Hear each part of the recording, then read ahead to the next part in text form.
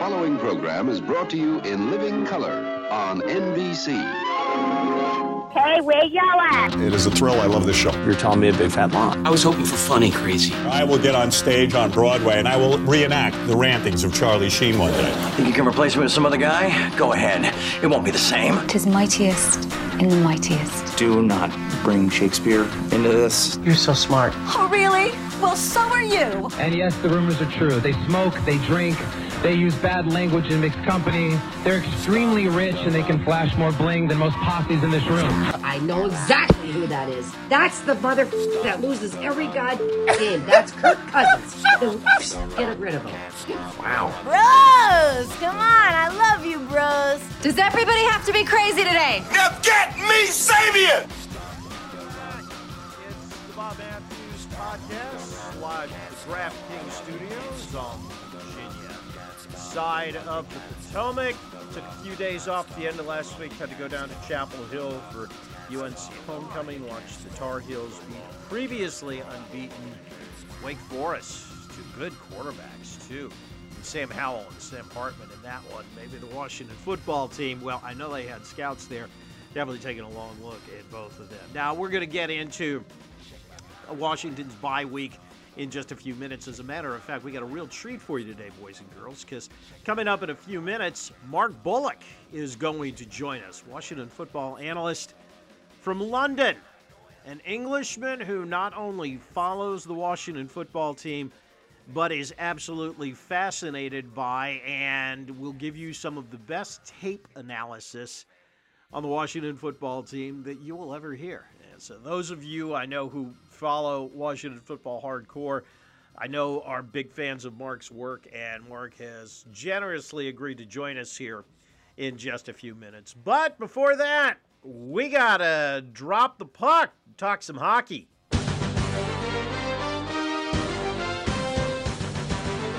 It is game night for the Washington Capitals. The Buffalo Sabres come to town, minus, of course, Jack Eichel. Not that he was playing, but now that trade to Las Vegas is official, at least that strange and sad saga for the Sabres has come to an end. Rather unusual position for the Caps here, even early in the season, because things are a little bit dicey right now, aren't they?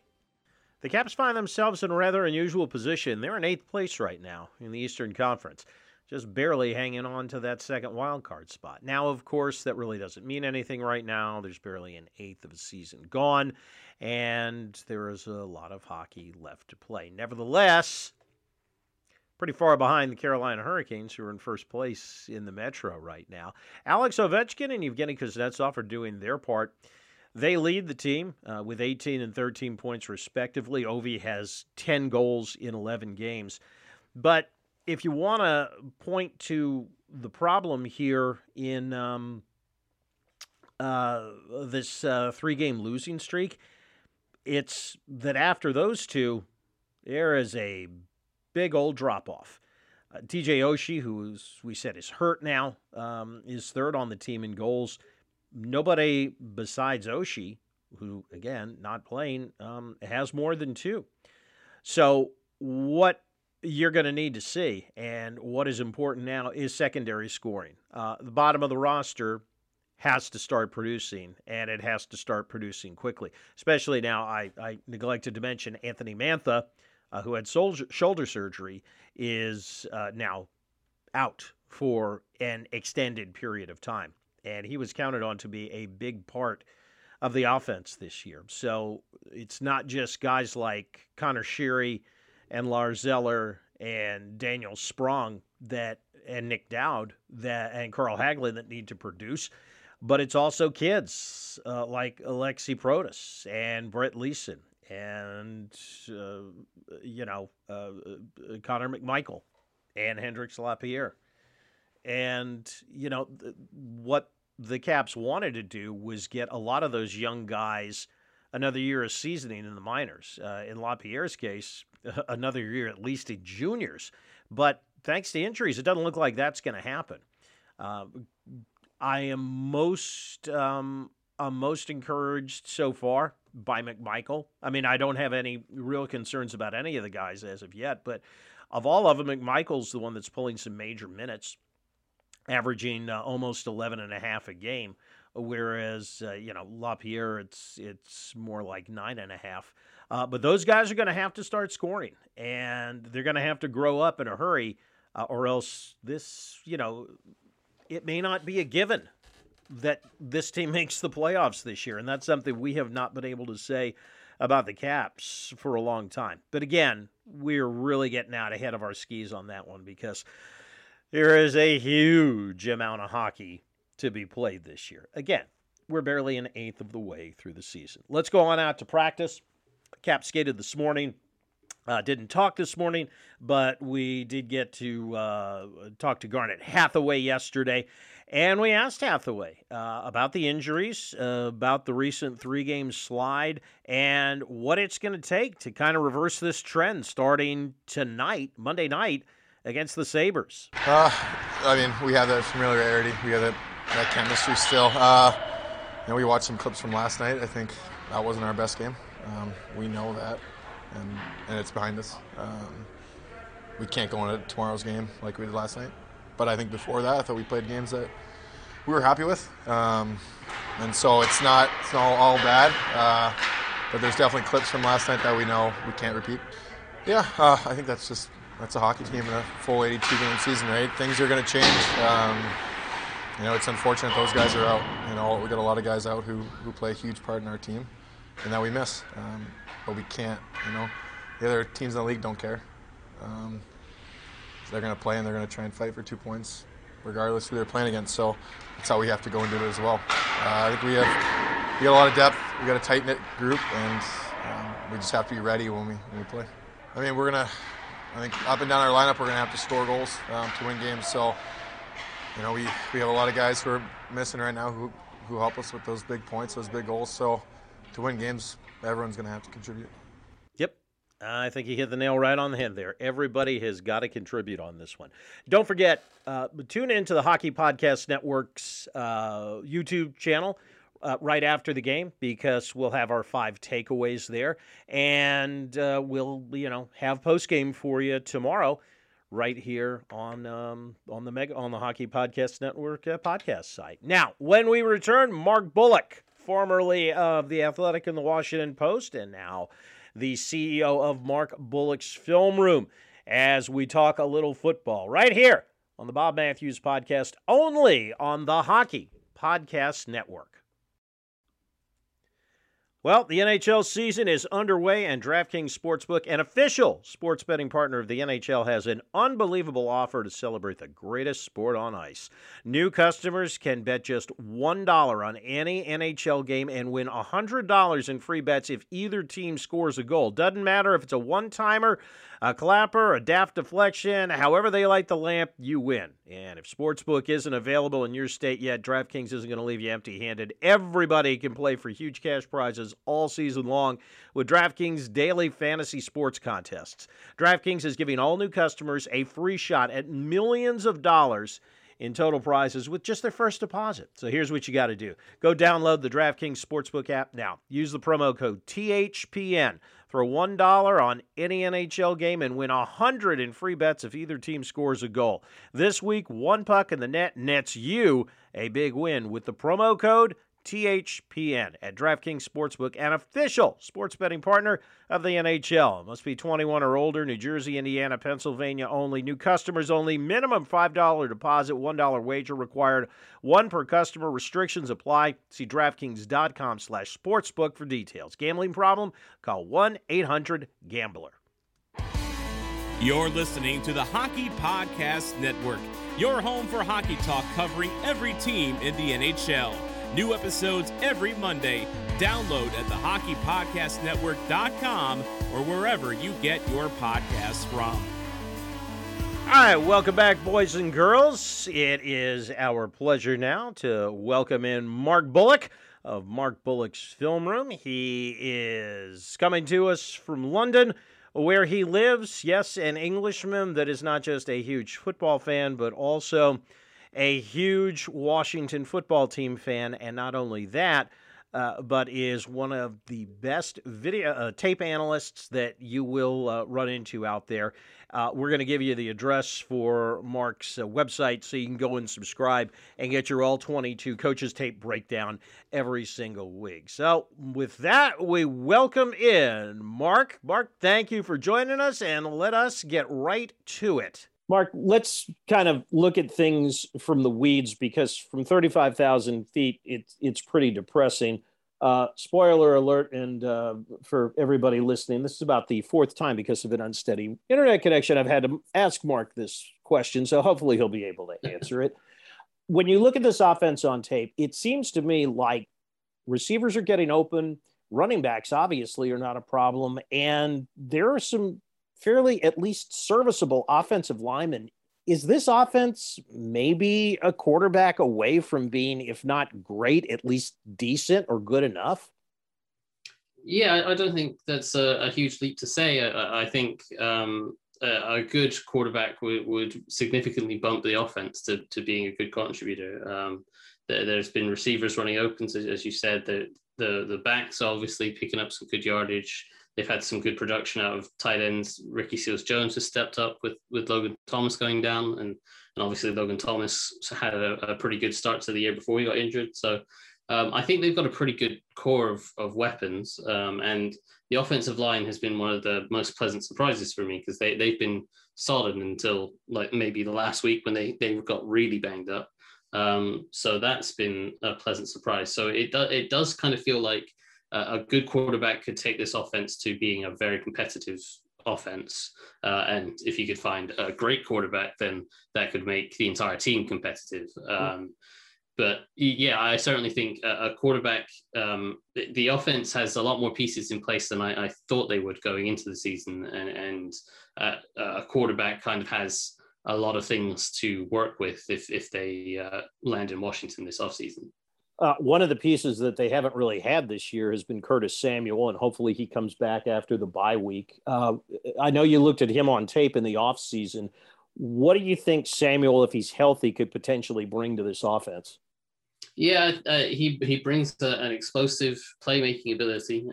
He's a guy that Scott Turner and Ron Rivera are obviously very familiar with, and Turner loved to move him around all over the place. Between him and McCaffrey, he liked to move those guys around, would have one line up at receiver and one in the backfield, and then just shift and have those guys swap spots and really mess with how the defense tries to align and defend those players. And that really gives the quarterback quite the edge pre-snap, kind of understanding, okay, well, they've got this guy following Samuel and this guy following McCaffrey. Or for Washington, it might be this guy's following Samuel into the backfield and someone's following Gibbs into the slot or something like that. And he knows, okay, well, I've got man coverage here. What are my matchups? I like this one, and I'll go to Samuel, or I'll go to whoever.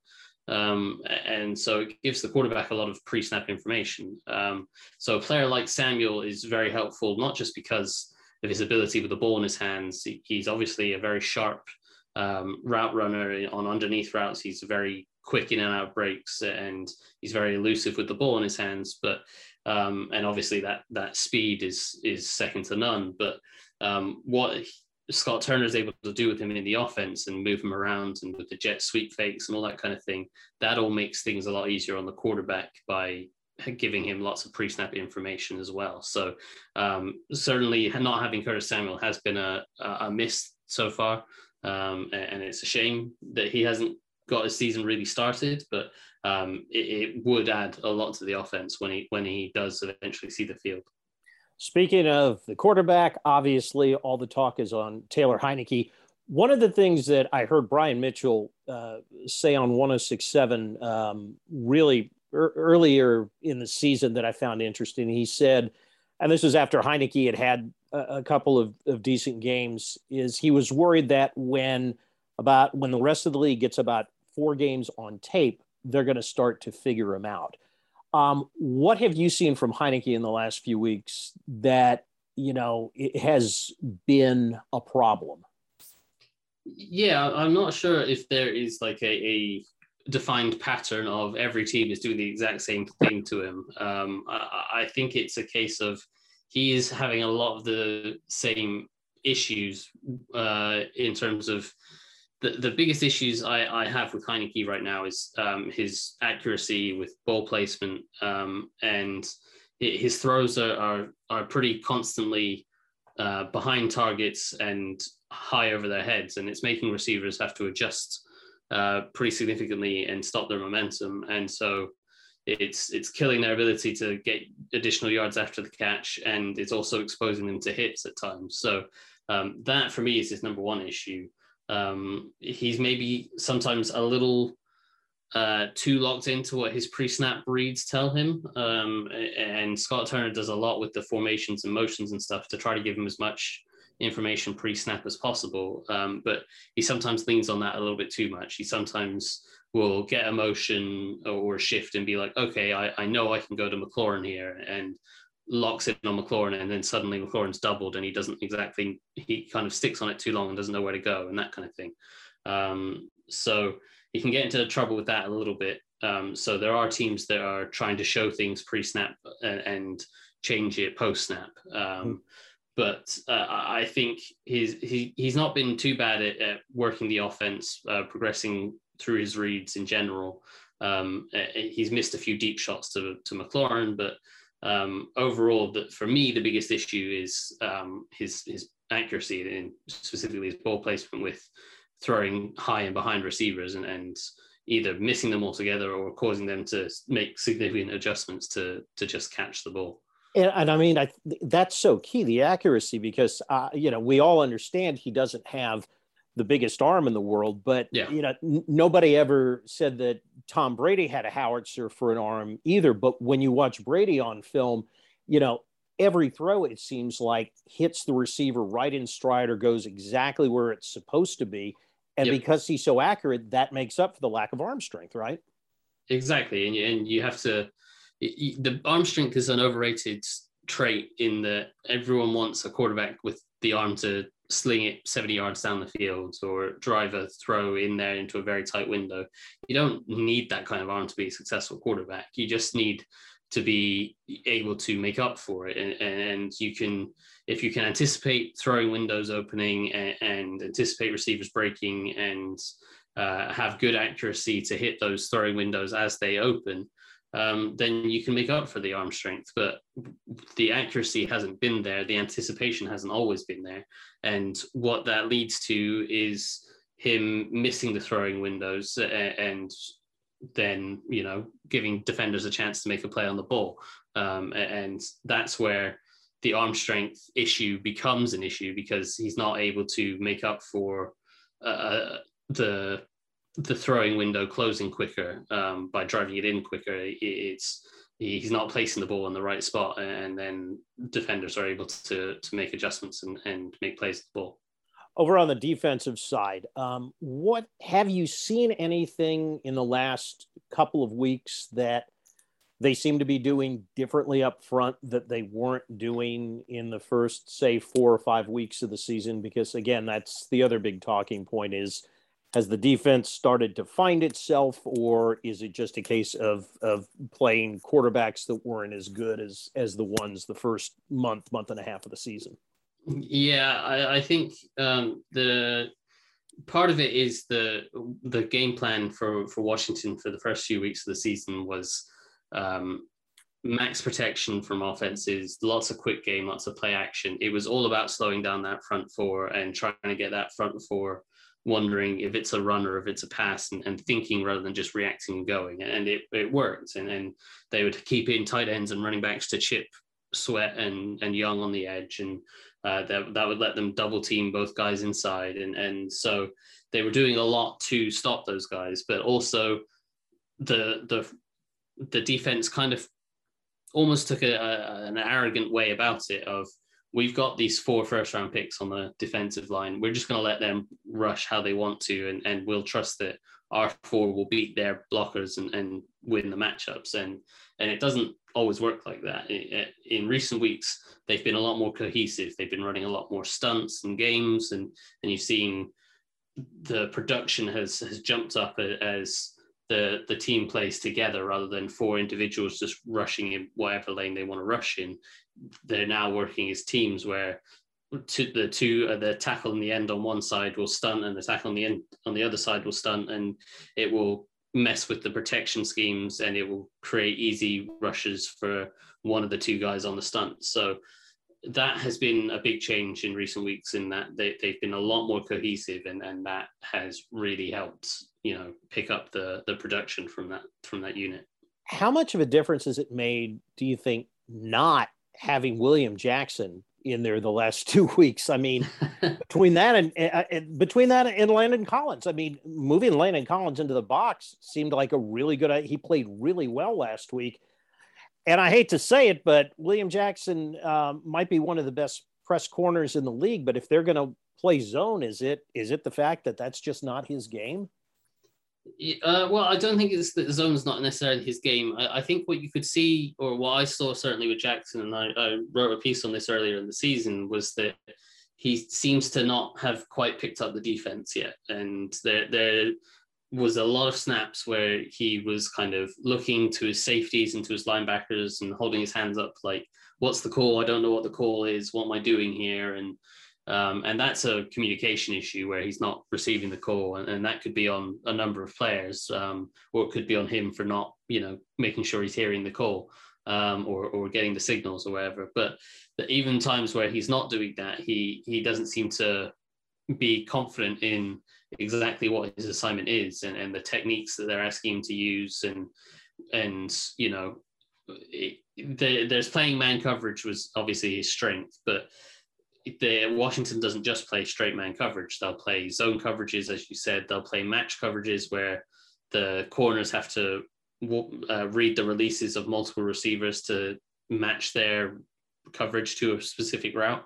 And that kind of thing seems to have Jackson kind of standing and thinking rather than just playing naturally and using his ability to mirror receivers and jam receivers at the line. So I think what we've really seen from him is that he's struggling to make the adjustment to the new system, and perhaps it's new terminology and new techniques that he's not picking up, and perhaps Washington haven't done a great job of coaching it, but there is some kind of disconnect there between him and everyone else, and there's been quite a significant change with him out of the lineup.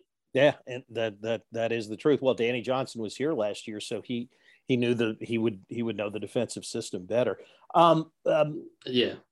So now, if I'm going to put you on the spot on this one, and if you haven't watched any tape on this person, please feel free to say so. But I'm going down to Chapel Hill for homecoming this weekend for North Carolina Wake Forest. I'm going to watch Sam Howell. I've watched him a bunch the last couple of years. Have you watched a lot of tape on him? And, what do you think about the possibility of him being Washington's first round draft pick next year if they don't go after a veteran? He's not someone I've watched this year yet. I don't get, being in England, we don't get a lot of college football. I tend to have to kind of scour through things at the end of the year to try to get some footage at the end of the season. But I did get to see him a bit last year when I was studying Dyami Brown after Washington drafted him. So I had a few impressions of him, and he seems to have a really nice deep ball. But the offense itself doesn't seem the most complex. It's a lot of RPOs and quick game stuff, which he seemed pretty effective at. He seemed pretty good at. He seemed like he had a good little bit of mobility about him, but I didn't particularly see him work through a full field progression or go through a number of NFL concepts. It was a lot of RPOs and then just deep shots down the field, which works in college and what have you, but he would need to have more than that in the NFL. But that's not to say that hasn't happened this year. As I say, I haven't had the chance to watch him yet this year. I think they're 4-3 or 4-4, so it probably hasn't.